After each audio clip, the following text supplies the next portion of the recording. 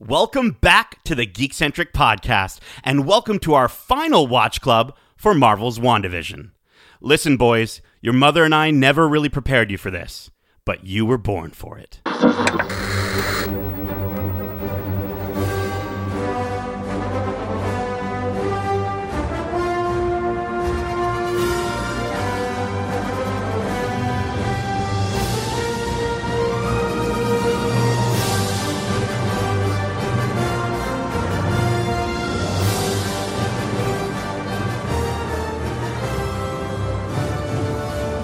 Okie dokie artichoke, and welcome back to Watch Club. My name is Nate, and this is it. The finale we've been waiting 8 weeks for.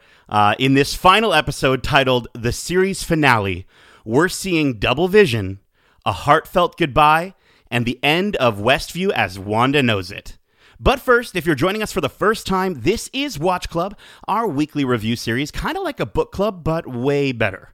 Keep in mind, we will be going into full spoilers for this series and the MCU in general, so if you haven't watched it, make sure you do so, and then come right back in a snap. Now, before we say our final goodbyes and disappear just like Wanda's kids, let me introduce you to our supreme group of sorcerers joining me on the show today.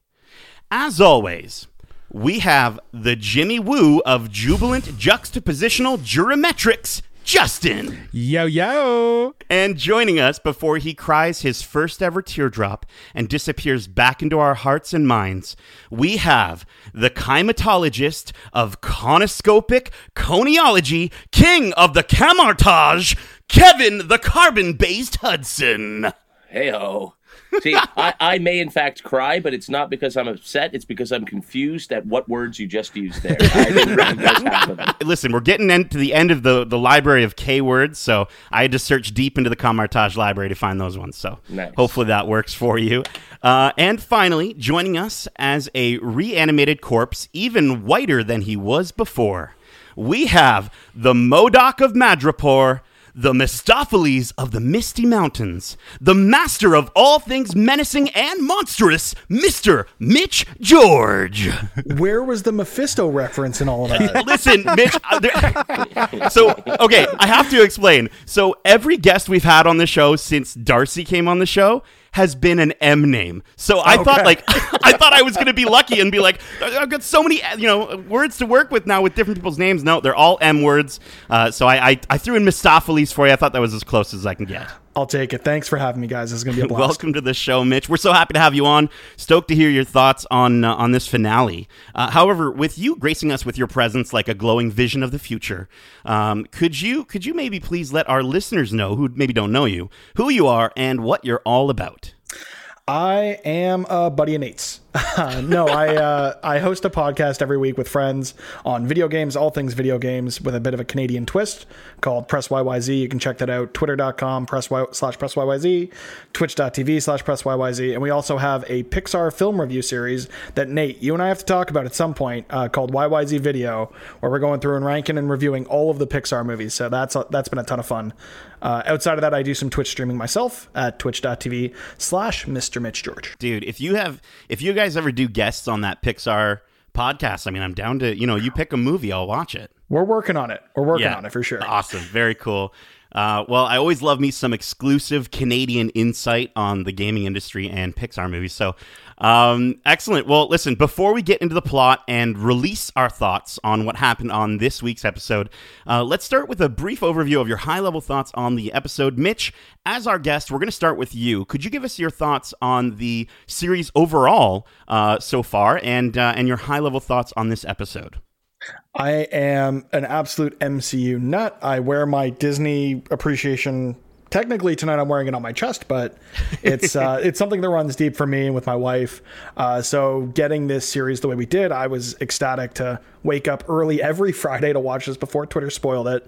I absolutely loved the story they told, Wanda's grief and the journey of her understanding and coming to terms with that from the beginning of the series to the end. Phenomenal. I really loved it. I think I heard another review, and I think the way they put it was exactly how I felt. This was a good episode that ended a phenomenal series. Absolutely. Yep. 100%. Yeah, I'll definitely agree to that. Kevin, what are your thoughts? Yeah, I'm kind of very much in that sort of line of thinking myself. I think it did its job, and I think it had a very difficult task to sort of wrap up so many storylines while also not sort of ending like a traditional TV show. It had to sort of set up the next stages for the characters and for the larger MCU as well. And so that's obviously a really difficult task. And so, yeah, I think it was a job well done, but maybe fell a bit short of expectations. And I think, they almost did such a great job over those first 8 weeks that it would be impossible to have delivered to, I think, what I was sort of hoping for. So I don't want to hold that against it. I think it did a good job. Okay. All right. Well, Kevin, that sounds a lot better than I was expecting, because usually you come down pretty harsh on a lot of the stuff we watch. So I'm happy to hear that it's not too bad, and I'm sure you'll share your points as we go throughout the episode tonight. Justin, your thoughts on this finale? Well, I think what Mitch said is absolutely true. This was a good episode to end a phenomenal series, and I think that's kind of how I feel about it. I think I would have much rather this been an 8-episode series and really had the last 2 be one, like end it with like a movie style sort of episode. And I think that would have really been interesting, because especially just the way it picks up, like it's literally where we left off. But again, the suspense of TV and the, hooking people in, it makes sense. But I think to have the two together could have been a far better send-off and would have made you maybe appreciate it a little bit more just because of the connectivity of flying into things. So, but yeah, I wouldn't hold it against it. I still think it was great, and I'm very happy. It was emotional, and yeah, it was a great way to send this series off. I think to jump off that point just a bit, I think Marvel is still kind of figuring out how to take their 2.5-hour film format and stretch that out into a full series. I think it very much shows here that they had 4.5 hours to tell this story, and they did a really, really fun job out of the gate of doing something different, doing something unexpected, and then it did kind of fall back under that sort of MCU formula. It started to feel a little formulaic as you're pulled out of the hex and you're looking more at the sword operation and all of that. So I think I'm hoping they will get better over time, but I think it was still a bit of that growing pains from a concise 2.5 hour film with ties to other things to this longer form piece of content. Yeah, and I think the you said it best too. It's kind of like there's growing pains in the process, and to have this as like the sort of first venture into episodic streaming content from the Marvel Cinematic Universe, this is their best foot forward. With Falcon and Winter Soldier just around the corner, it'll be interesting to see if we do return to a sense of MCU structure, as you said. Very cool. I mean, guys, it kind of sounds like literally everything you just said. Like, did you guys have my notes? I don't know if you read them, because that's exactly what what a way to end this incredible series. Like, I was on the edge of my seat from the beginning with this episode, and I think it wrapped up, but to your point, Kevin, it wrapped up a lot of storylines in a satisfying way, while leaving some hopefully to be addressed in the future of the MCU. I think it was a little more simple than what people were expecting after something like, Avengers Endgame level of hype in a finale sort of idea. You kind of have those feelings going into this, so I can see how people's expectations might have been a little too high. While most of my own predictions weren't realized, I don't think it was any less satisfying because of that. And I think the episode, again, Kevin, to your point, did exactly what it needed to do, which is conclude this chapter in Wanda's book while giving us hints as to what's next. But before we can discuss what's next, let's dive into the plot for the final time. So we open right where we left off in episode 8, with Agatha baiting Wanda out into the street so that she can take her powers. After taking a few hits, Wanda realized her hands are turning black and that Agatha is draining the life out of her. Then, while Agatha is distracted, offering her an ultimatum, Wanda uses her powers to throw a car into her and through the front of her house. After inspecting the crash, Wanda sees Agatha's boots under the wreckage like a scene straight out of The Wizard of Oz. She then turns to see a white vision, and as she approaches him, he embraces her and he clasps his hands around her head. And just as he starts to go all mountain on her, he gets tackled and thrown into a motorhome by what we're going to call Red Vision for the rest of the episode, just so we can differentiate them. After a quick quip about the awkwardness of the situation, Agatha proceeds into town, and the two visions continue their battle in the sky. Then we see Monica as she tries to yell for help while being trapped with Pietro in his man cave. So guys, before we proceed, I'm hearing a lot of rumbles about this first scene not living up to people's expectations visually, with them saying that it kind of looks like a made-for-TV movie. What did you guys think of this opener, and were you impressed with the visuals? Mitch, let's start with yourself. So the one visual I was very much impressed by, not by the way it looked, but just by it being a throwback to other experiences, is name for me a more iconic duo than Wanda Maximoff and using her powers to throw cars at people. I'll wait. True. Yeah. Okay. Great callback to Civil War. Yes. Yes. I feel like overall the visuals in this episode held up. There was one visual that we'll get to in a bit of Vision falling, and I thought that looked a little plasticky. But I think overall I was happy with the visuals. I didn't have expectations set to a level of this is going to be, billion-dollar blockbuster cinema level of VFX, but I still was able to see past any of the TV-ness of it and still really enjoyed it.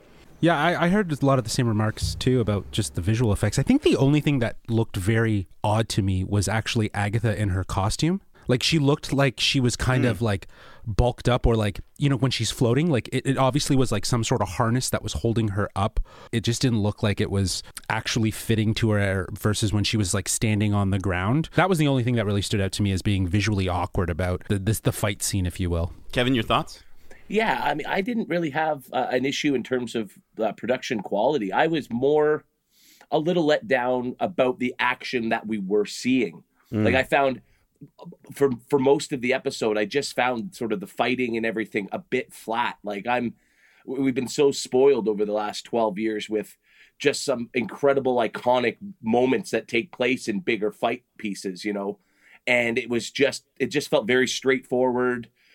There wasn't a lot of, anything new or creative or exciting. And that's sort of what we had come to expect from the show. And so I felt that was what was disappointing about it. I mean, I hear what you're saying, Kevin. I just feel like, though, I don't know. I expect some of the more character moments from this show more than anything, more than the action. I don't know. I never really have come to this series, at least for the past few weeks, kind of coming in like, oh, this is going to be an amazing action moment. So I thought for what they did, it was actually good. Pretty cool. I mean, yeah. Listen, the moment that car hit Agatha, I was like, fist pump in the air. I was like, let's go, like standing off of my couch.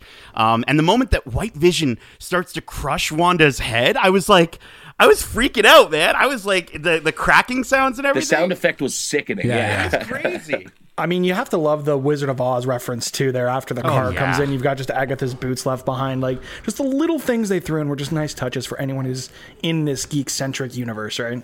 Oh, I see what you did there. I love it. I got you. Mitch George. I also loved how Pietro, we see him again in this first section here, and he never really left the 90s. You know what I mean? Like, he's still just the same 90s version of himself, and I feel like he had just the right amount of goofy for me in this episode. So can we talk about the fact that, like, he's literally no one? Evan Peters is listen, Justin, we'll get to it. Hold on, dude. I know you've got a huge boner to want to talk about this, but we're going to talk about it. We're going to talk about it a little bit later. So then back at the temporary sword base, Jimmy Woo is in handcuffs and brought to Hayward.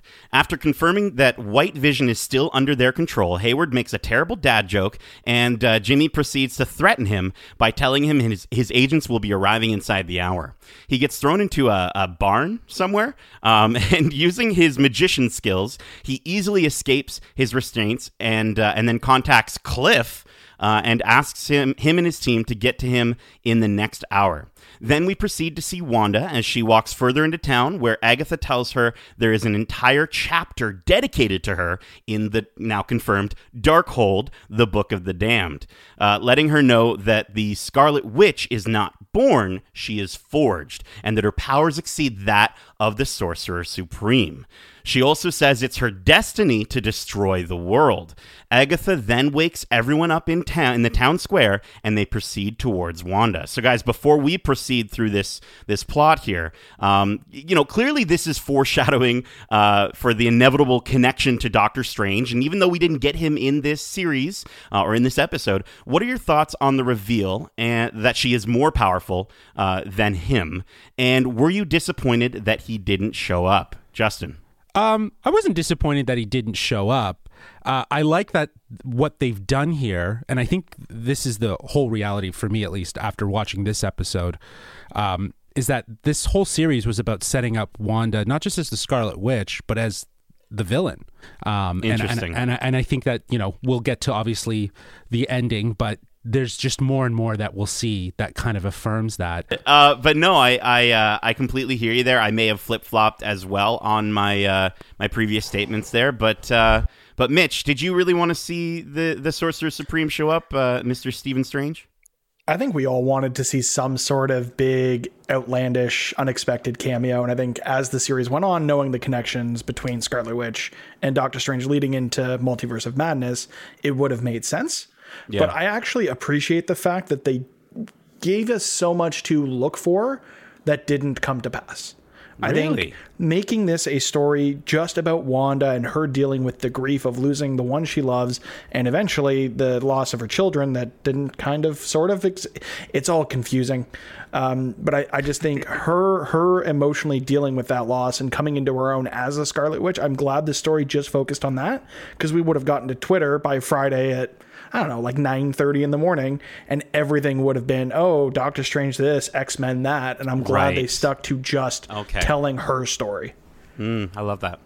Yeah, I mean, when you put it that way, and you do sort of look at it as this was Wanda's story, and so for them to keep the focus there made everything that happened with Wanda seem a bit more important than it would have been had a big flashy character popped in just for the sake of making a cameo. I think that might have detracted or distracted from Wanda's story. And so I think in hindsight, it probably was the right call, but we haven't gotten quite to the scene yet with Paul Bettany. I just think his comment that he made that got leaked a few weeks ago was detrimental in certain ways. So I'll wait to talk about that. Okay. Because that scene is coming up.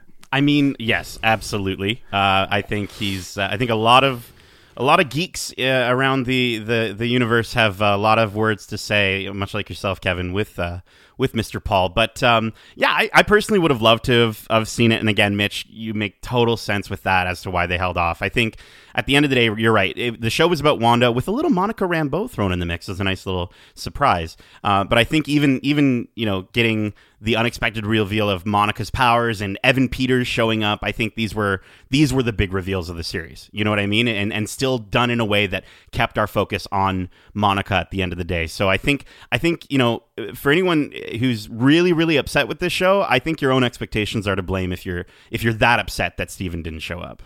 I think the other thing to look into with regards to the Doctor Strange tie-in is they've come out and said that the showrunners here spoke with Sam Raimi about how the film could work without having seen this series.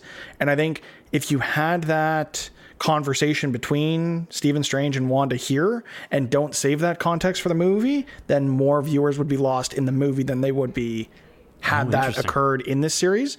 So I think just from a storytelling perspective, it makes sense for those interactions to stay in the film so the film can live on its own without necessarily having seen this series. Yeah, it's like a separate silo. I totally agree with you there. I also think, though, that I think timeline has definitely messed up everything, and I mean with COVID and everything, because the way this series should have come out, this series should have come out in spring 2021, and then in the summer of 2021 we would have had Doctor Strange. So I think that if that was the case and that was going to happen, then we would have seen some sort of stinger, because there would have been something that would have been filmed already that would have existed in the actual movie that we would have seen as an end credit stinger on WandaVision. So it would have had that connectivity, but because I think they're only amidst the production right now of Doctor Strange and the Multiverse in London, there's probably not an essential need to have to try to add something of context to kind of connect the two. People are already going to be able to connect that, to your point. There's no need for us to actually have that. Yeah, I think that's right on the money, because originally, before the whole pandemic, this had been lined up as being like the third or fourth Disney Plus series. I don't remember exactly. So our expectations would have already been set. And I think, to your point, if Doctor Strange would have presumably had already finished filming and would be very, very deep into post-production at the point that this series was being released, that they could have had a stinger on this that would have tied them together directly. And I actually think the stinger we do get here, we'll get into that in a bit, I'm sure. I doubt that was the original intent of that stinger. There definitely had to have been something else there. Well, listen, before we move on, guys, I also just really want to quickly just shout out Jimmy Woo getting out of the handcuffs. I love the moment when he does it and he goes, flourish. Yeah. Like, as if he remembers from watching WandaVision episode 2. Like, I love him so much, and I want Jimmy Woo and maybe even Darcy to get their own spin-off miniseries with an X-Files vibe. I know we kind of talked about this in the past. I think that would be dope. But anyways, back at Pietro's man cave, we see Monica as she learns that Pietro is actually Ralph Boner. Oh, finally. Boner. Jeez. Boner. Yeah. So this time, Monica gets the upper hand and realizes that actor Ralph Boner is being held under control by a purple necklace, which she then proceeds to rip off, which causes a terrified Ralph to cower as he asks her to spare his life. Okay, guys, so let's talk about this reveal of Ralph Boner. What'd you guys think? Well, I think it's great. I think it's great that he was actually he's not a multiverse character that everyone thought he was. Like it was a big yet.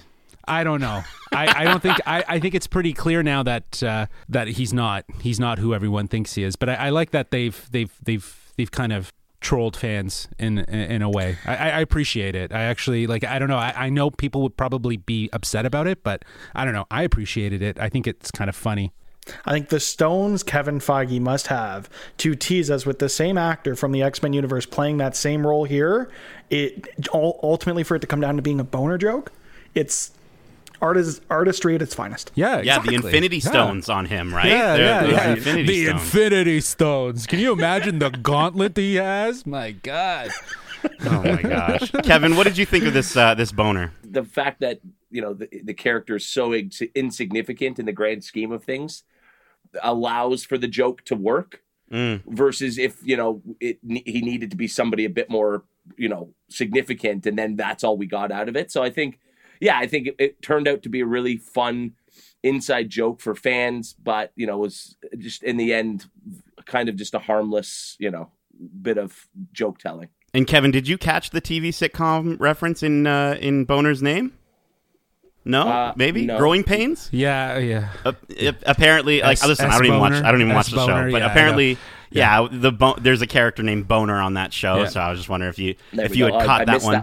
I'd stopped looking for them last week, I think. So, you got so disheartened that they cut off the TV side of things. But listen, I still really think that he's Mephisto, or that he's being controlled by Listen, they're pulling me away. They're putting me in a okay, no, I'm not going to get sent to the loony bin because he is Mephisto, because that necklace thing was way too easy, and it sounds just so much like the devil would come up with a name like Boner. Like, I just feel like that just fits so perfectly. Are you being serious? Are you being serious? I'm being Are you being serious? Legitimately serious. I don't know if you're being sarcastic. I think that the necklace did not give him speed powers. I think it is actually Peter from the Marvel X-Men or the X-Men films, and you've had two confirmations of it. You had it in the last episode where she says that she has put a spell that it controls, and this just affirms that it was actually a physical person that lived in Westview that just was not of any importance. I feel like it's pretty clear that this was like more for the fans and more for everyone else to do what you're doing right now. I'm never giving up. I'm never giving up. I'm never going to give up. I feel like this reveal needed to come sooner for Nate to come to grips with the fact that it's just an actor who lived in Westview. Clearly. Because I think if this could have happened in episode 8 as opposed to saving it for the finale, it would have been, oh, that's a fun little joke. But with everyone putting such expectations on the finale, I think it really did rub some people the wrong way. Yeah, well, I think it's going to rub everyone the wrong way once we finally have that confirmation.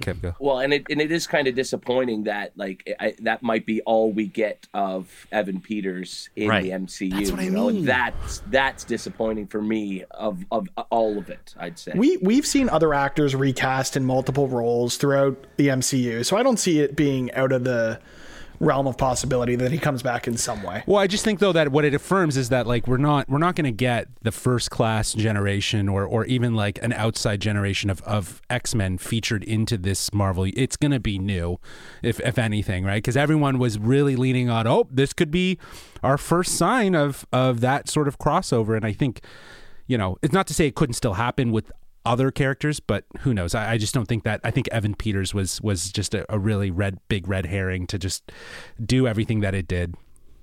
I still think that all the people inside the town have had some sort of physiology changed about them. I don't know. Hopefully we'll find out if we get a boner back in the future. But we get back to see Billy and Tommy then watching their two dads fight as Billy has a premonition of literally the next moment with Wanda at the town square. Seeing she's in trouble, they run to help. Then we actually see the moment play out where Wanda can't cope with all the townspeople asking her to leave, so she lets out a burst of energy, causing them all to start choking to death. She stops it, and then Mrs. Hart tells her to let them die. Agatha then convinces Wanda to start to remove the hex over Westview, and the townsfolk make a run for it. However, this also causes Red Vision and her sons to disappear, as their existence is tied to the hex. She stops, and they run to see if she's okay. Then they're surrounded by Agatha, White Vision, Hayward, and the Sword military. Then, after doing an epic family superhero pose, they proceed to engage their enemies. Red Vision goes after White Vision, Wanda goes after Agatha, and the twins take on the military. After disarming all the soldiers, Hayward steps out and begins to fire at the kids when Monica runs in front of the bullets and uses her powers to absorb the energy, but she misses one. But not to worry, Billy manages to catch it and throw it to the ground. Hayward gets in his Jeep and then proceeds towards them when out of nowhere, Darcy crashes into him in her funnel cake truck. So guys, after seeing this, do you think Monica has complete control of her powers here? Or was she doing this out of instinct and was willing to give up, to sacrifice her life? Also, what do you guys think of Hayward's ending here? Her ability to jump in front of the bullets, that's a really good theory to think that maybe it was just her sacrificing herself. She didn't know she had the powers. Yeah. But just to think like how, a scene before, she went into purple eye mode and saw the necklace was the source of the power, right? So she clicked into it pretty quickly. So I feel like this is just, another obvious point that Monica must have known that she had these powers or something all along, right? Like it just was so passive. It was very passive in this entire series, just how she's kind of gotten to this point. There was none of that sort of like self-realization of like, oh, there's something with me, like something's happening to me, right? Like that you'll see in heroes' origin stories kind of happen. It's like she just kind of like, yeah, I just walked through, I got blue eyes, I can see all this stuff, my tests, my blood work, all that stuff. That just, I don't want to talk about that stuff. It's just another kind of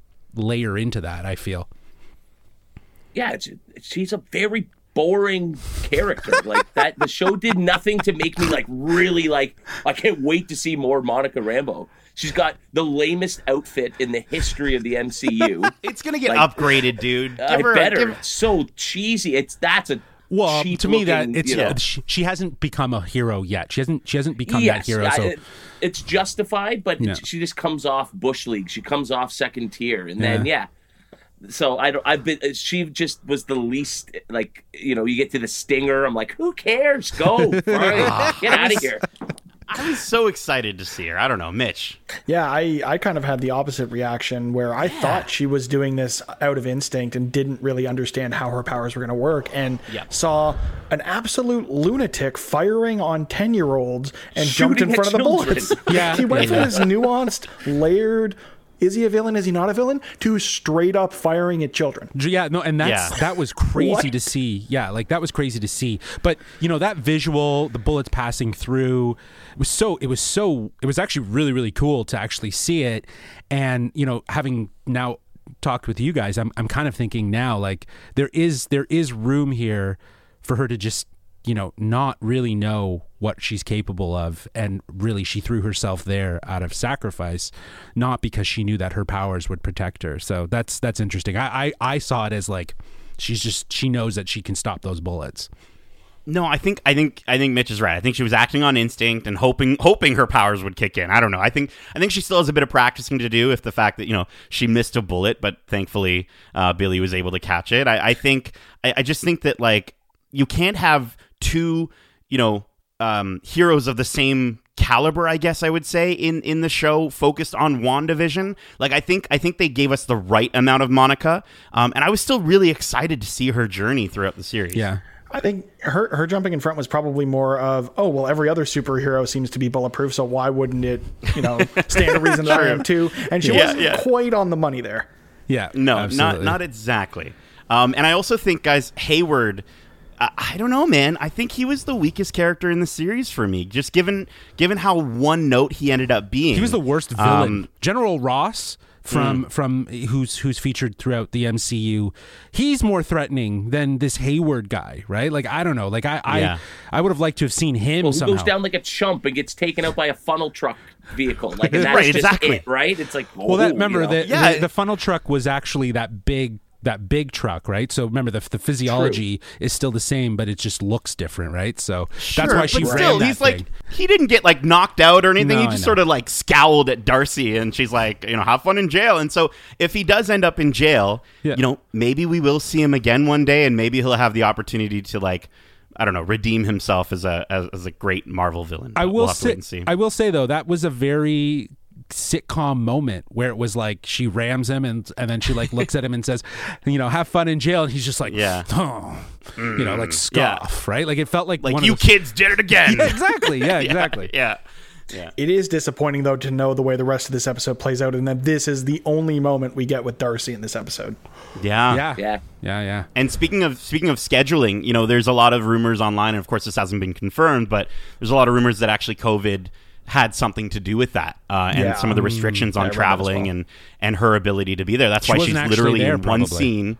Exactly. It was probably one scene filmed somewhere else. Stage or something. Yeah. Exactly. Yeah. Right. And then it was just shot straight on, and they just changed the lighting. So yeah. But as much as we didn't really have any visions of, or too many visions of Darcy, we did get a lot of other visions. So let's keep going here. We then see the two visions fighting in the library. Red Vision uses logic and the ship of Theseus to convince White Vision that they are both Vision, thus causing White Vision, there's going to be a lot of visions in this sentence, to realize that he no longer can destroy Red Vision. Red Vision then proceeds to unlock all of White Vision's memories, causing him to return to being the Vision. His eyes change back to normal, and then he flies away through the hexagonal-shaped window in the roof. So, gentlemen, I must ask you now, does this now make White Vision the actual Vision again? And there are a ton of people on the internet that believe because it was White Vision's directive to destroy the Vision that he flew away and killed himself. So who do you guys believe to be the true Vision? Justin? I absolutely love this scene. I think this was the highlight scene for me, where the memory, which is Red Vision, is talking to the physical version of Vision that doesn't have the memories. It was such a beautiful moment to have these two conversing and for him to almost defeat him with reason and conversation rather than fighting, because it clearly wasn't working. They were constantly going back and forth, and the visuals that they use, this zombie corpse style pulling him back to the ground in the when they're fighting in the streets, like there was just so much metaphor to these two physical forces, and the fact that he touched him and brought his memories back, I feel like this Vision, and I'm going to call him now Gray Vision, just because I feel like that's what they've established here, is the Vision that will be the best parts of Red Vision reborn in the physical form. So who knows what's going to happen? I feel like he will come back, and Paul Bettany has said like he would always come back. So I think that they've just left that door wide open. I really don't think he flew off to kill himself. Like, that's just dark, right? Because they would have showed us. They would have showed us that, though. You know, as dark as it is, they would have showed him maybe like exploding into light or something. Sure. Yes. Yeah. Right. But there was significance to the fact that he flew away. Yeah. I mean, that would have made a better stinger if that was the case, right? I mean, but maybe, right? I think ultimately the way this scene plays out, with the logic and reason being the cause behind the conflict and not, a physical confrontation, is really well played out. I agree with everything you said. This was absolutely the best scene in the episode. Yeah. And I feel like Red Vision unlocking this Vision's memories, the whole argument was they are both Vision, yet neither is Vision. So I think,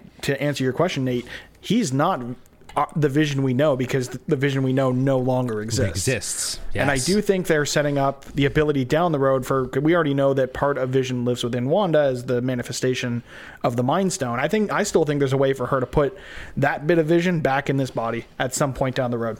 100%. Interesting. Because like, I think it is our actual Vision, but I think just because he has those memories, he's not able to process his feelings towards them. So maybe he flew away because he's coming back from a blank slate, right? Yes. So he flew away to try to understand his feelings, get in his feelings, if you will. But I think this means but I think this means going forward that he won't want to continue his relationship with Wanda. And I have a really sad feeling about that. Like, I know in the comic books, apparently they split up forever, apparently. So it's like, I don't know. I want them to be together. Yeah, to jump off that a bit, the White Vision from the comics is essentially Vision rebuilt without any of the emotion. Yes. So this Vision that we have now is Vision without any of the emotions he had before, because that was all tied to the manifestation of the Mind Stone, combined with Tony, combined with Bruce Banner, combined with Ultron. All of that is still missing from this Vision for the most part.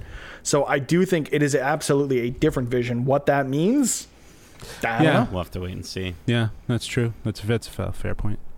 Well, and before we move on, I mean, it was the dialogue in this scene. It was so well written, and just the way it touched on philosophy as it did. It was just such an incredible scene, and I think it's a shame that Paul went out and said the quote about he's finally getting to work with somebody. Yada yada. Like, I know he meant it as a joke, but I do think it left a lot of people going, "Oh, that's what he was talking about."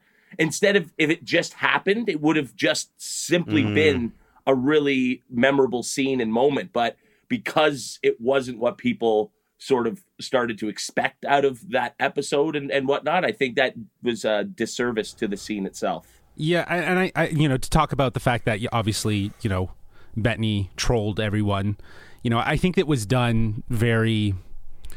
Like, I'm not mad at him about it. I think he did it because, like, you got to think there's a lot of people that work in these properties that don't really know the fandom that's around it. They get an idea, but they don't know, and they'll do things like this, like a passive joke, and then they'll realize what it's done after. And then, like, because he said he heard all the theories about who was going to be, and he was like, man, those are really good theories. Like, it's a shame people are going to be disappointed, right? Like, so he knew after what he did, but again, if people are going to hold it against him, I feel like that's just silly. We still got a great sort of scene out of this that was a highlight. It's funny that you mentioned that, because I saw an interview with Elizabeth Olsen and Paul Bettany when they were doing press for Age of Ultron, where she lets it slip, oh yeah, maybe eventually they'll give us a series where we can figure out what this means. So, and then Paul Bettany immediately makes her move on, talk about something else. So I think even back then they had already had plans for this sort of stuff 5-10 years down the road. And it's amazing to see how these little tidbits from 5-10 years ago will come back and mean something in this universe. That's what's so special about the world that Kevin Feige has kind of helped mold. Yeah, absolutely. I completely agree with you there. And I think this scene was very special. And I think it was fireworks. And I think it was an amazing actor that he was working with. Because Paul Bettany has been such a standout in this show. Like, of course, Elizabeth Olsen has been amazing. Catherine Hahn has been phenomenal. But I think anytime whoever's writing the dialogue for Vision specifically is doing an incredible job. With the line that he had last week to now was so good. But guys, let's keep moving on here.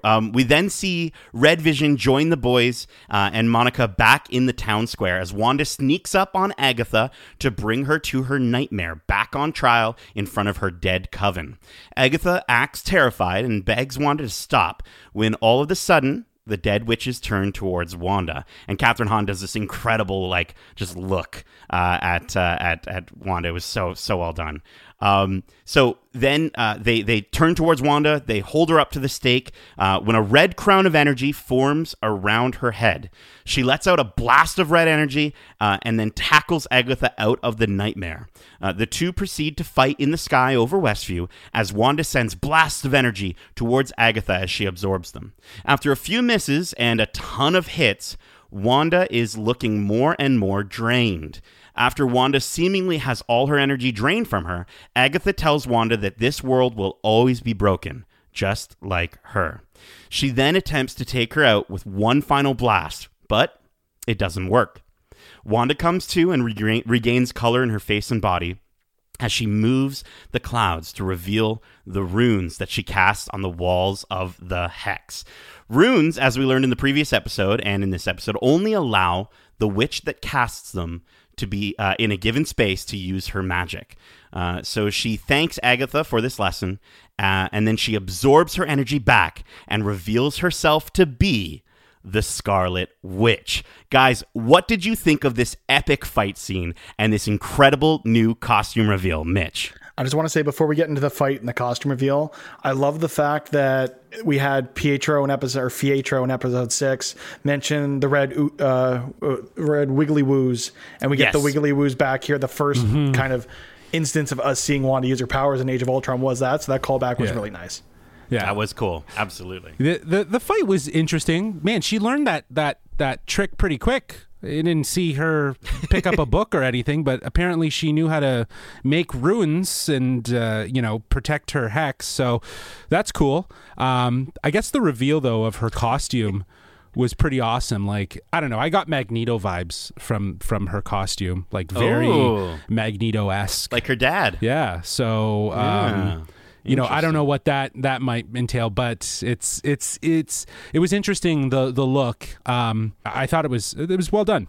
I also love how we kind of got the ability to see her premonition in the previous episode, because that kind of feels like it was confirmed in this moment when she's floating down to have been a premonition, just like how Billy in this episode has a premonition of the moment just before we see it of her in the town square. And so I thought that was kind of a cool reveal of that power, if you will.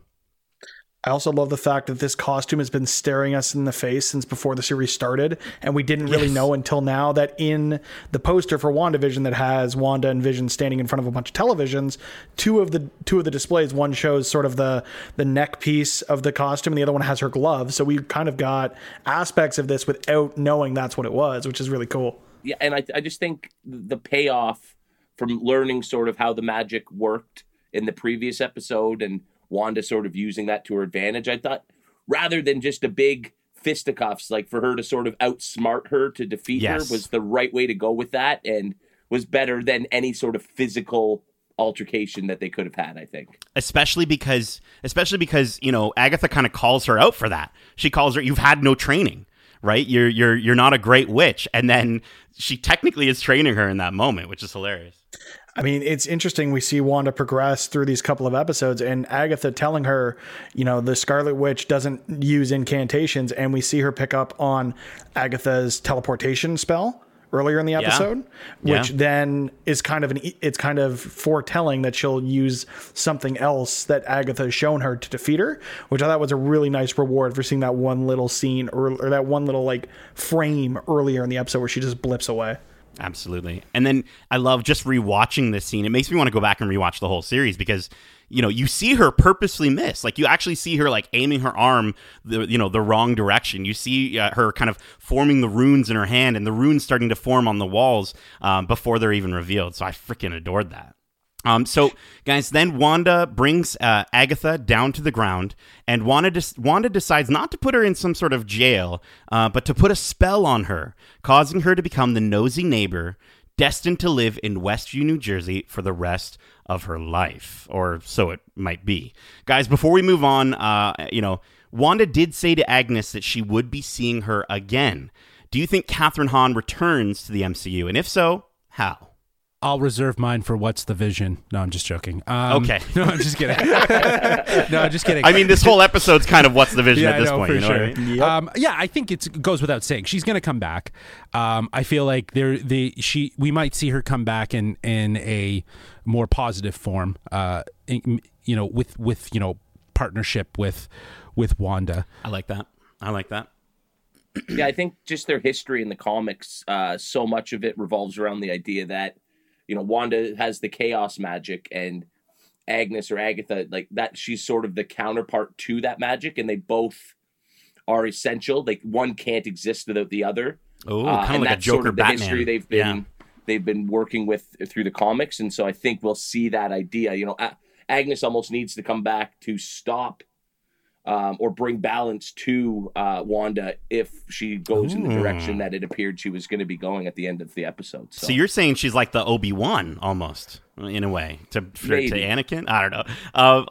I hope she does come back, because I think she was such a huge standout in the show. I loved every moment with her. I think it would be a huge waste not to bring her back. Again, maybe as a villain or maybe as someone who helps Wanda in the future, but then I think she's also kind of like a Loki type. Like, she's going to help her, but then she's also going to betray her in some way. Because she does say, not if I see you first, which, if you remember, the first thing she says when she meets Wanda was also a play on words, right? Saying, Wanda, charmed, right? So I think, not if I see you first is like subtle foreshadowing to the next time we actually see her. So I think that would be really cool if she kind of surprises Wanda in some way. I don't know. I think just to add to that, knowing that the role of Agatha in the comics is a bit of a mentor for Wanda, I think there has to be some way that she comes back, but it's not going to be a friendly confrontation. There's going to be some ulterior motive. It's going to be Scarlet Witch at her lowest trying to figure something out, and Agatha just be like, nah, tough cookies. Interesting. She is more likely to come back in the MCU than Evan Peters is. Just saying. Agreed. Wanda embraces her family once again as her and Vision realize what has to happen next. They walk home as the hex starts to dissolve and things go back to normal. They tuck in the twins and say goodbye after telling them how proud they are and that family is forever and that they could never truly leave each other, even if they tried. Wanda and Vision share an incredible final goodbye as Vision tells her that he's been a voice with no body, a body but not human, and now a memory made real. Who knows what he may be next? The room starts to change throughout all the different decades as Vision disappears and Wanda is left standing alone in the empty plot of land, just as she was when she created the Hex. Guys, what were your thoughts on this, I think, beautiful, beautiful moment? And what do you guys think that Wanda meant when she thanked the twins for choosing her? And also, when do you think and how do you think we'll see Vision again? I know, a lot of questions. Pick anyone you want. There's a lot of questions there. I'm going to just go off the basis first of that scene was like just as emotional as her killing him in Infinity War, but like there was just so much more because she was literally killing him for like the second time and killing his memory. And, the revelation of the fact that he is a part of the Mind Stone that lives inside of her, that just gives that affirmation that the Mind Stone is essential to her being and to who she is. Because really, that's where Scarlet Witch was forged. It's just she didn't reach her full realization until this moment and this event. So I think it's safe to say that the connectivity that she has with the Mind Stone is felt through this memory and love for Vision as well, right? Like it's manifested itself, and I cried. I like literally cried. It was I couldn't believe that I was crying. Like I'm so happy that you cried. I love crying. Yeah, I know you do. But I was like literally I was very shocked, and this is again another outstanding moment for Paul Bettany. Just how content he was, how he he played so many different emotions of fear and acceptance and just like this whole process of knowing what was about to happen. I do think Vision will come back. I don't know how. If this is the end of Paul Bettany and we don't see Vision anymore, this was a very interesting way to send him off and a good way to send him off. So absolutely. Yeah. I love this scene. I mean, it was probably my favorite scene in the episode, even more than the library scene. It's a very close second, that library scene, but because this is Wanda getting the opportunity to say goodbye to Vision. Yeah. Right? Which is something that was ripped from her when Vision died in Infinity War. When she killed him. Yes. And right? That's not what you did there. Yeah, That's not what you did there. Yeah, but this is where she got to resolve her grief, right? And just as she does, the hex and all the chaos around her is resolved at the same time. Like, I just think it's so poetic, and the writers of this show do such a good job at taking characters like a witch and a robot, like, and making them so lovable and believable and realistic from a human perspective. I just freaking adored it. Made them characters my mom and sister cared about, and they Right? watch this stuff, but it's like to put the premise in front of them. Oh yeah, the witch from this one movie and the robot are going to have a family, and it's going to be like in sitcoms over the decades. But don't worry, it'll make sense. And by the end of the series, they were both completely enthralled, and I don't blame them. Throughout this watch club, we've talked about how like Wanda and Vision, while they're so predominant in the comics, in the cinematic universe, they were kind of maybe a little more underwhelming and weren't necessarily a focus as some of the top tier heroes that we've seen in the MCU. So to have this series spend the time to really kind of flush out what we've already seen and give it more elevation to the bigger picture of who they were. It's just this scene kind of caps that, right? Like it did such a good job with that. Well, and I think so much of where the show was successful and what made it work and stand out were the risks that they were always taking. And I think to have, the show wrap up like this, where it isn't just a nice, happy ending and everybody just gets to, live their lives and be happy, but for it to have such a sad and poignant sort of finish, that's a risk, A lot of times you won't see that sort of risk being taken, and I just huge props that they didn't take an easy way out. That was a very tough thing to sort of have to watch after becoming attached to these characters over the 9 episodes, and so I love that they didn't pull any punches there. I'm really excited to see what Falcon and the Winter Soldier does with other characters that I feel the same way about, with Falcon, with the Winter Soldier, with Shannon Carter, with Zemo. I cannot wait for Daniel Bruhl to come back. I'm so excited.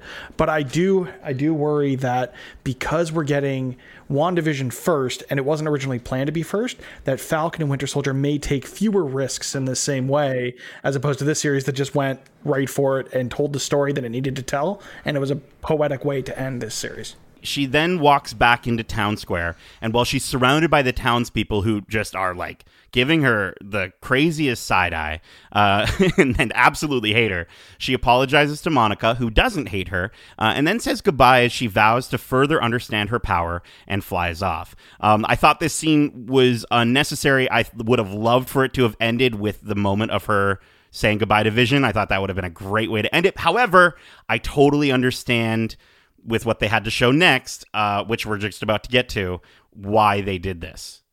I just want to say the fact that they went back to the trope of, the MCU characters trying to hide their identities by wearing a hat or a hoodie or something like that. And it totally didn't work because everyone here knows who she is. Kind of leads me to think that she's going to have to take on some sort of alter ego or something. And that's going to lead to her being more of a fugitive moving forward and taking on this moniker of Scarlet Witch rather than just being Wanda Maximoff. Or maybe she just hopes that she hides for so long that people forget. But speaking of her hiding, we are going to get to those end credit scenes. Yes, that's right. 2 end credit scenes, which you haven't already seen. Like, what are you doing? Go and watch them. Are you crazy? And then come right back. We see Jimmy taking charge as he helps to clean up Westview. Monica compliments him and then is asked to follow an agent into the theater, where that same agent mentions that she was sent by an old friend of Monica's mom, as she reveals herself to be a Skrull. She says, he heard you'd been grounded. He'd like to speak to you. And when Monica asks where, I think she says where, the Skrull points up into space. So guys, what did you think of this reveal? Was it who you were expecting? And I think we all know this, but who do you think the he is that the Skrull is referring to here?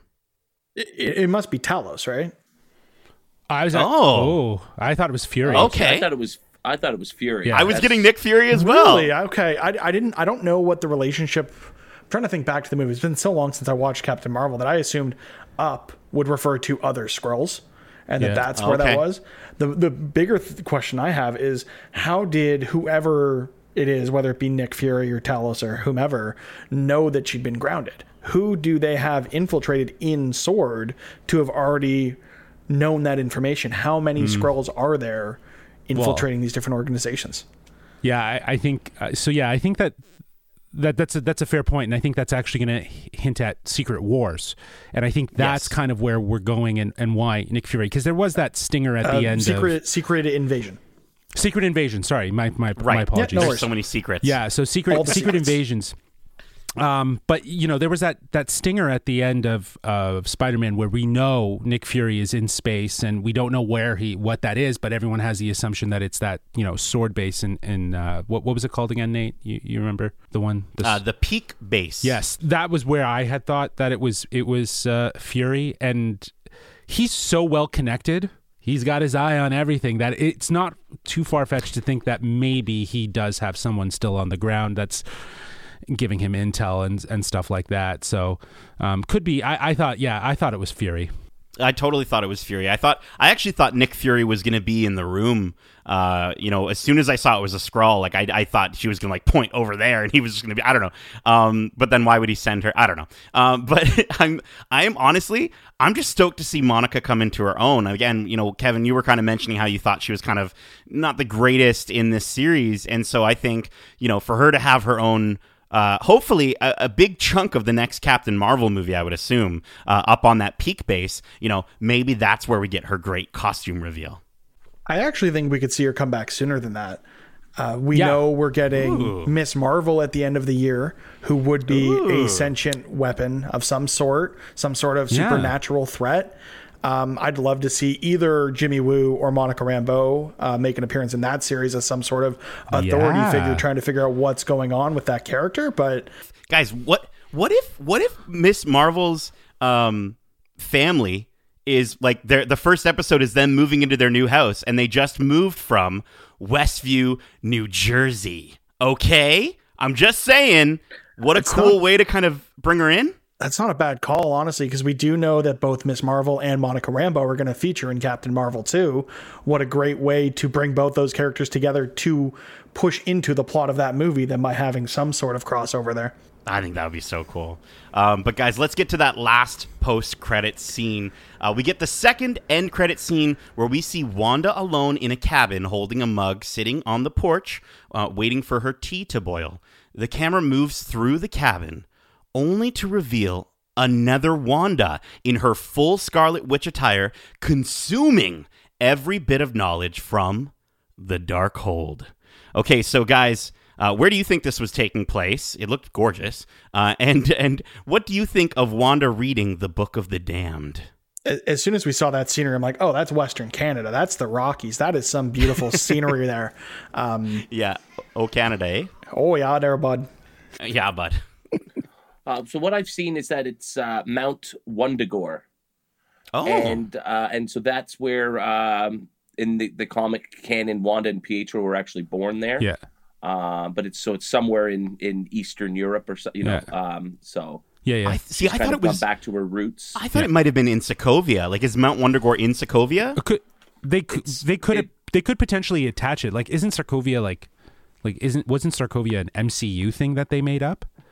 Right, it wasn't something from comics. So it's like what Kevin referenced. Yeah, that is actually from the comics. So they could somehow tie the two together and think. But yeah, that's where I thought it was too, Kev. Wundagore, and just that it would be they're bringing that into it. Maybe it's a cabin her parents used to have, or something that was in her family of some kind that was a place that she just knew that would still be around. But it was really crazy to see that astral. Like she's exhibiting Doctor Strange abilities. Right, like she's but she's better than him. Like she can do it while she's awake. Yes, she doesn't have to be asleep to do it. That's so she doesn't cool. Need to, he doesn't need to. She doesn't need to be in a meditative state. She can just project her astral. So it brings me to my question: what does she need Doctor Strange for? Like this entire time we've been talking about this series, like but she's going to be trained by Doctor Strange. She's going to be trained. No, she doesn't need him. She's the villain. She will be some sort of adversary to him to start that movie. I'm with you on this. Yeah, that's what this stinger confirms, is that she is going to be the villain, right? Like she's now transcended, and that's what I'm saying. Like this whole series, while it was like, yeah, let's give a background to Wanda and what she's gone through. It's that's one part, but why she's now become the villain is what the point of the series, I feel like, is meant to do. But so she didn't learn anything in this show? Well, I mean, obviously she learned a lot, but she didn't learn any lessons in terms of, from a moral standpoint. She regretted the action she took, but I think the problem that we're running into now is she's consuming that book. That is not a good book in Marvel lore. That is the Book of the Damned. That is going to lead her down a path, and we hear it in this stinger. You hear two voices scream out, those must be her kids from some other dimension. Yeah. She is the crux of what causes the multiverse of madness, which is the title of the Doctor Strange film. Oh, I love that. And did you guys hear the Doctor Strange theme as the camera presses in on her, right? So if we didn't get a Stephen Strange reveal, at least we got a cameo from the music. This could have honestly been a scene from that movie that they have already shot, as opposed to being something they shot specifically for this series. And I wouldn't put it past them to use this scene again in that movie. Wow. I love that. Maybe it picks up right from there. But guys, before we continue with some of these predictions and where we might see all these characters in the future, like ultimately your prediction for Doctor Strange and the Multiverse of Madness kind of wrapped up into one sentence. Guys, before we get to What's the Vision, I want to know your final score for this episode, as well as your final thoughts on this series as a whole, and actually you're going to rate that one as well. So a little bit different for our rating here. So again, you're going to rate the episode and give your reasons why, and then you're going to rate the series and give your reasons why. For the episode, you're going to rate it on a scale of 1 to 5 Ralph Boners, and on the series, you're going to rate it on a scale of 1 to 5 Scarlet Witches. So Mitch, let's hear your overall thoughts and ranking for this show and this series. So I think this episode did a great job of wrapping things up. There were some loose ends that were left, but I think that's just the Marvel Universe at this point. There's going to be those threads they pick up on 15 years from now. I think the emotional impact of this episode was out of this world. I think some of the action and some of the combat and some of those scenes fell a little short for me personally. So I'd give it 4 out of 5 Ralph Boners. All right. And your thoughts on the series and review for that? They did not hold any punches. They delivered the story they wanted to tell. They planted some false flags, which I think was great because it had the internet theorizing for weeks about what was going to happen, ultimately just to tell a story of Wanda's grief and the origin of the Scarlet Witch. And it's got to be 5 out of 5 Scarlet Witches. Amazing. Yeah. Amazing. Yeah. Very cool. Justin, let's hear from you, man. Yeah, like pretty much everything Mitch just said. No, I think that the episode did a great job of tying what it needed to, like closing off those things and leaving other doors open for, the rest of the MCU to kind of resolve and share in this new story. Yeah, I would give it 4.5 Ralph Boners, and definitely I think it was like ouch. Yeah, 4.5. Yeah, I think the thing too was the action kind of, it felt more like a conversational magical battle than it was like an actual battle. Kind of but to Kevin's point, yeah, exactly. As Kevin was as saying, it kind of felt a little flat, and it just felt like it was more exposition to kind of establish other things.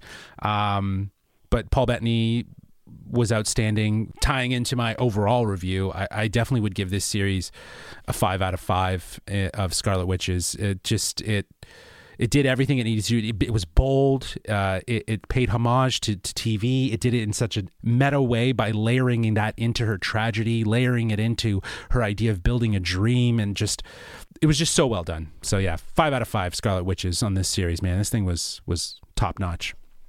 Yeah, I think with just how much they had to do in this episode, it was quite a challenge, and I don't know if there was a way they were ever going to be able to do it where it was just going to be a flawless sort of please everyone. They were never going to be able to hit every single note to address every fan's different sort of focuses on what they wanted to see come out of the show. And so I think given that challenge, they did a really good job of sort of resolving most of the major issues of the show while setting up, for the future of not just these characters, but the MCU in general. And so it might sound like a lower score, but I'm going to go with 4.3 Ralph Boners out of 5.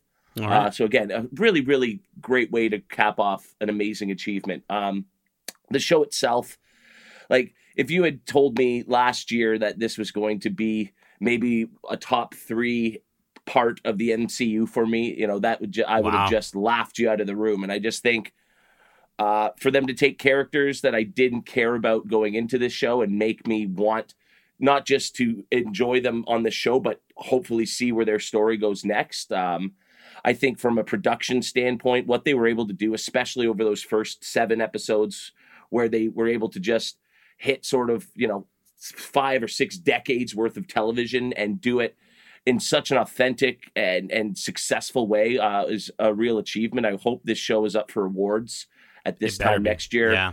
From a production standpoint and even from a performance standpoint, I think there were some really standout, bits of acting that deserve some recognition, especially you would never really expect that sort of thing to come out of the MCU. Although I think now we are sort of getting to that point where we are expecting top-notch sort of just, quality. And so in that regard, the show was an overwhelming success, in my opinion. What a way to start for Disney Plus.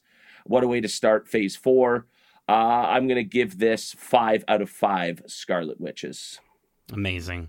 Very cool. And guys, again, somehow you must have traveled to the future and heard what I've already said about this. So I too thought this episode was great, not perfect, but great. I think its simplicity may have caught people off guard, but its heart and its ability to really tug at my heartstrings for 2 characters that, just as you said, Kevin, I thought I could never love as much as I do now, was really on display in its final act. And while it didn't give me all the reveals I wanted, as I said, it did what it needed to do to keep some of those reveals, for the future, like who really is Ralph. I still think we're going to find that out. I think I do. I just do. Get I'm off holding that on. Boner train, man. No, I'm not getting off that boner. But I also think of course, we're going to see how will Wanda and Doctor Strange react to each other.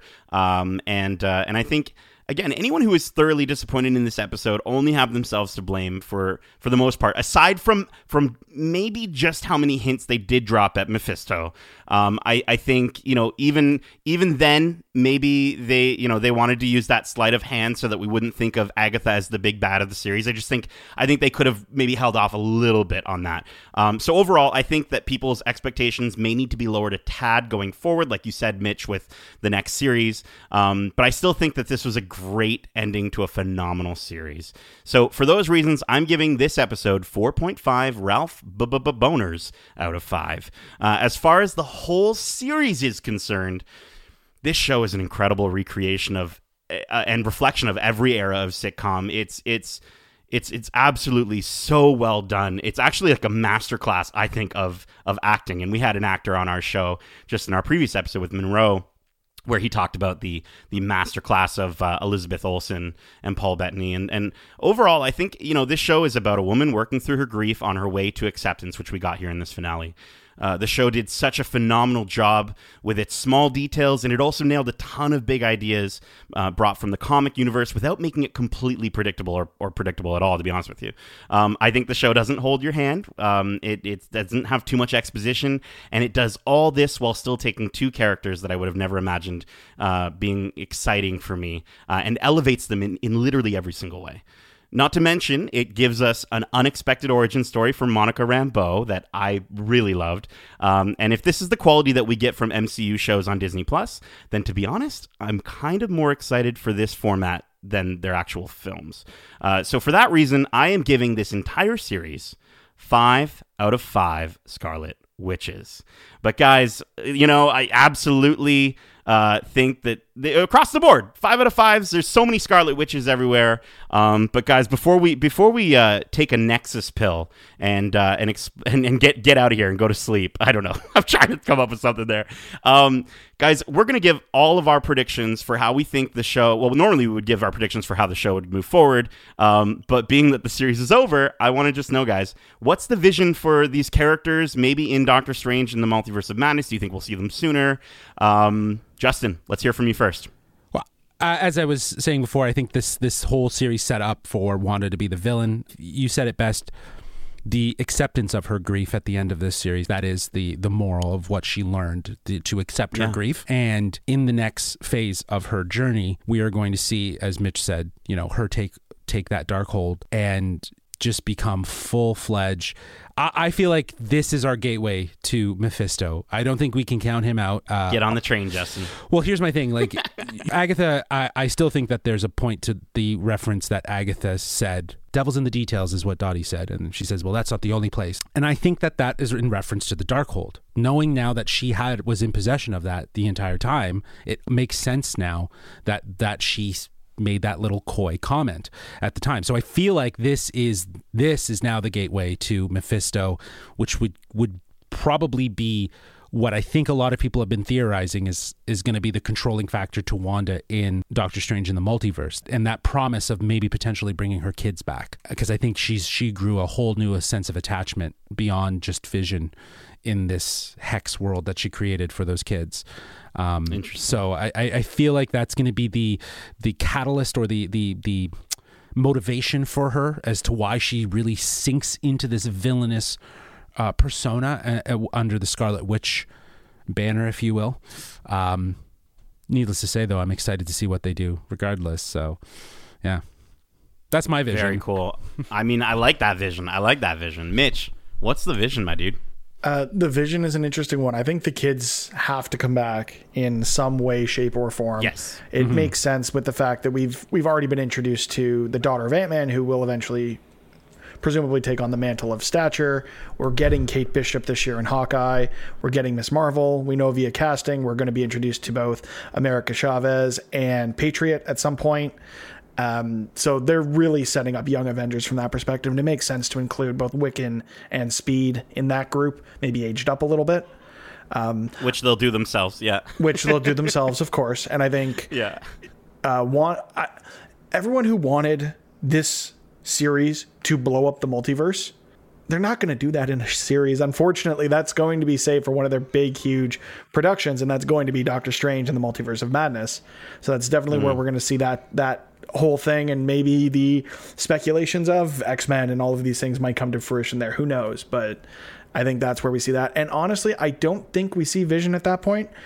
I think Vision's gone back to the last place he ever saw, and he's going to find some way and somehow some part of him is going to be backed up in Wakanda, and we'll see Vision return in Black Panther 2. Oh, okay. I like that. Yo, I dig that theory. That would be sweet. That one's out of left field. Yeah, that would be cool. Sweet to see Vision show up in Black Panther 2. That would be awesome. Especially if Shuri is going to take on the mantle, as many people are speculating, of the Black Panther, for it to be a film about her, and knowing that she was central to trying to, figure out how the Mind Stone was wired up to Vision. I think it could definitely make a lot of sense. We'll see. There's a lot of groundwork there. Yeah, there's a lot of re-established groundwork. That's cool. Kevin, what's the vision, my guy?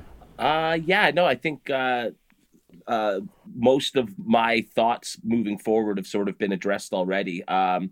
specifically with the kids. I mean, I know there's rumors out there that they were spotted on set for Doctor Strange, the two actors. So there's already enough sort of rumblings that they're going to play a role in some way in that movie. And it just makes sense, especially that one line where, she thanks them for choosing her. There's something there that implies that they're more than just the version of Vision that we ended up seeing was. So, yeah, and I think at some point, I like how we're bringing Vision back through not the more predictable, obvious choice. I like that Black Panther will be significant for that reason. So yeah, I'm all on board for that. And I'm not sure if we're going to ever see any of Fox's X-Men now. I think they teased us with the idea with Evan Peters a little bit, but I don't think we're going to end up seeing them in a future Marvel movie, but who knows? I think, honestly, you guys are mentioning, I think we're all having the same thoughts in terms of her wanting to get her kids back and stuff. But I think she isn't going to be a villain right away. I actually think that here's the thing. I think she's actually going to be Mephisto? More like an Anakin, episode 3 kind of Anakin Skywalker, where we can see her throughout the movie of Doctor Strange becoming evil. Like I think that she's going to work with Doctor Strange, but something else is going to need to be addressed. And meanwhile, she just wants to keep using that Darkhold to get to her kids. And I think he's going to be against that. I think he's absolutely going to be against that. And I think he's going to be terrified of her. And I think, yes, she will end up being the villain, but only once she learns that, yes, she can get her kids back, and yes, she can get Vision back, but they're going to want nothing to do with her. There's going to be some sort of, monkey's paw sort of thing where it's going to be, yes, she gets what she wants, but it's not going to be what she wants. And I think it'll be such a sad and compelling and very human reason for her to become true chaos and then destroy the world. Because I love Elizabeth Olsen, and I know that, Marvel loves her too, and they can't just instantly take her from being a great lovable character in this series and immediately turn her bad. So I think we're going to get a repeat of the Lagos situation in a sense that she doesn't realize the mistake that she's making, and it's going to be to a multiverse scale. We hear her children scream out to her when she's studying the Darkhold at the end of this episode. Someone is behind the scenes pulling the strings and putting that into her head, because the Darkhold is this manifestation of sin. It is corrupted in some way. Nate, I'm with you. Mephisto is pulling the strings and putting those voices in her head. Get on the train, Mitch. To Let's push go. her down a path where she does some terrible things. But I think and I think that's going to come true. I think what Agatha said of her destroying the world is going to come true, but she's going to destroy maybe another world, or maybe she's just going to destroy her own world. But guys, that is it for our episode. Guys, thank you so much for looking into the multiverse with me and reading from the Darkhold so we could figure out what's the Vision. But Mitch, before we wrap, I want to know, man, is there anything that you'd like to plug to let our listeners know where they can find more of your work? If you're into any content related to gaming or movie film stuff, as I'm sure you are being here right now, you can check out Press YYZ over on twitter.com/PressYYZ, youtube.com/PressYYZ, any podcast service you might consume it on. You've got Press YYZ and our film series YYZ Video, and you can find me on Twitter at Mr. Mitch George. And Mitch, you also do a bit of streaming with Press YYZ and your own stuff. Do you want to promote that as well? Sure, yeah. So everything is at Press YYZ if it's on Twitch, YouTube, Twitter, wherever, and it's Mr. Mitch George everywhere, including Twitch. There you go. So just we'll make sure that we have those links in our show notes as well.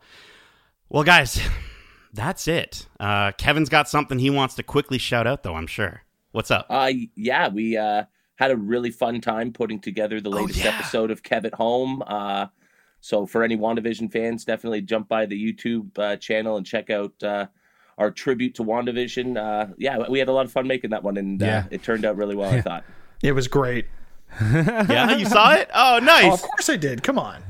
Dude, I I loved all the little Easter eggs in it. I love seeing that cookbook that did I give you that cookbook, by the way? You the did Star Wars indeed, Galaxy's yeah. Edge cookbook. I love seeing that in there. And you know, I want to talk to you off air so you don't spoil it for all of our listeners. Maybe if there were any other Easter eggs that you threw in there. But that was crazy. You had to work backwards for that, right? Because you shaved throughout the... we had to film it completely out of order so I could work on the facial hair, you know, to sort of help with the transition. So that added a new a wrinkle for sure. That was so cool. A wrinkle of time. And I won't spoil it, but Justin, your part in the episode just made me so happy. So definitely go check that out. And guys, again, thank you so much for joining me for this incredible finale episode of Watch Club. And if you didn't do it already, what are you doing? Make sure you subscribe to us, bro. Listen to us on you know, Apple Podcasts or Spotify. We're on Spotify, right, Justin? Yeah. Okay. Cool. And also, if you want to write into the show, you can totally do that. Now, Justin, here's the only issue. So I tore down the hex, and I totally forgot that I wrote all the runes for the email on the walls of the hex. Can you just remind our listeners, how can they write into the show? That's typical Nate. Okay, well, you can reach us at wearegeekcentric@gmail.com. That's wearegeekcentric@gmail.com. Beautiful. And also, if you don't know, we have more than just Watch Club. We also have our regular episodes of the Geekcentric podcast, with our latest episode out now, recapping all the messy moments from the Golden Globes. So go give that a listen. Feel free to leave a 5-star review on Apple Podcasts. It would really, really help us if you did that. Even grab your parents' phones or your kids' phones and then give us a review on there as well. So, guys, now we have to... listen, here's the thing. We have said goodbye before, so it stands to reason we'll say hello again. And we will definitely be saying hello again with our first episode of Watch Club for Marvel's The Falcon and the Winter Soldier, premiering on podcast services in just 2 weeks on March 22nd. I am so stoked for all of that goodness, and I can't wait to hear you guys' thoughts on all of that stuff as well. Justin, Kevin, and Mitch, thank you so much for joining me on today's Watch Club. And as we say, WandaVision.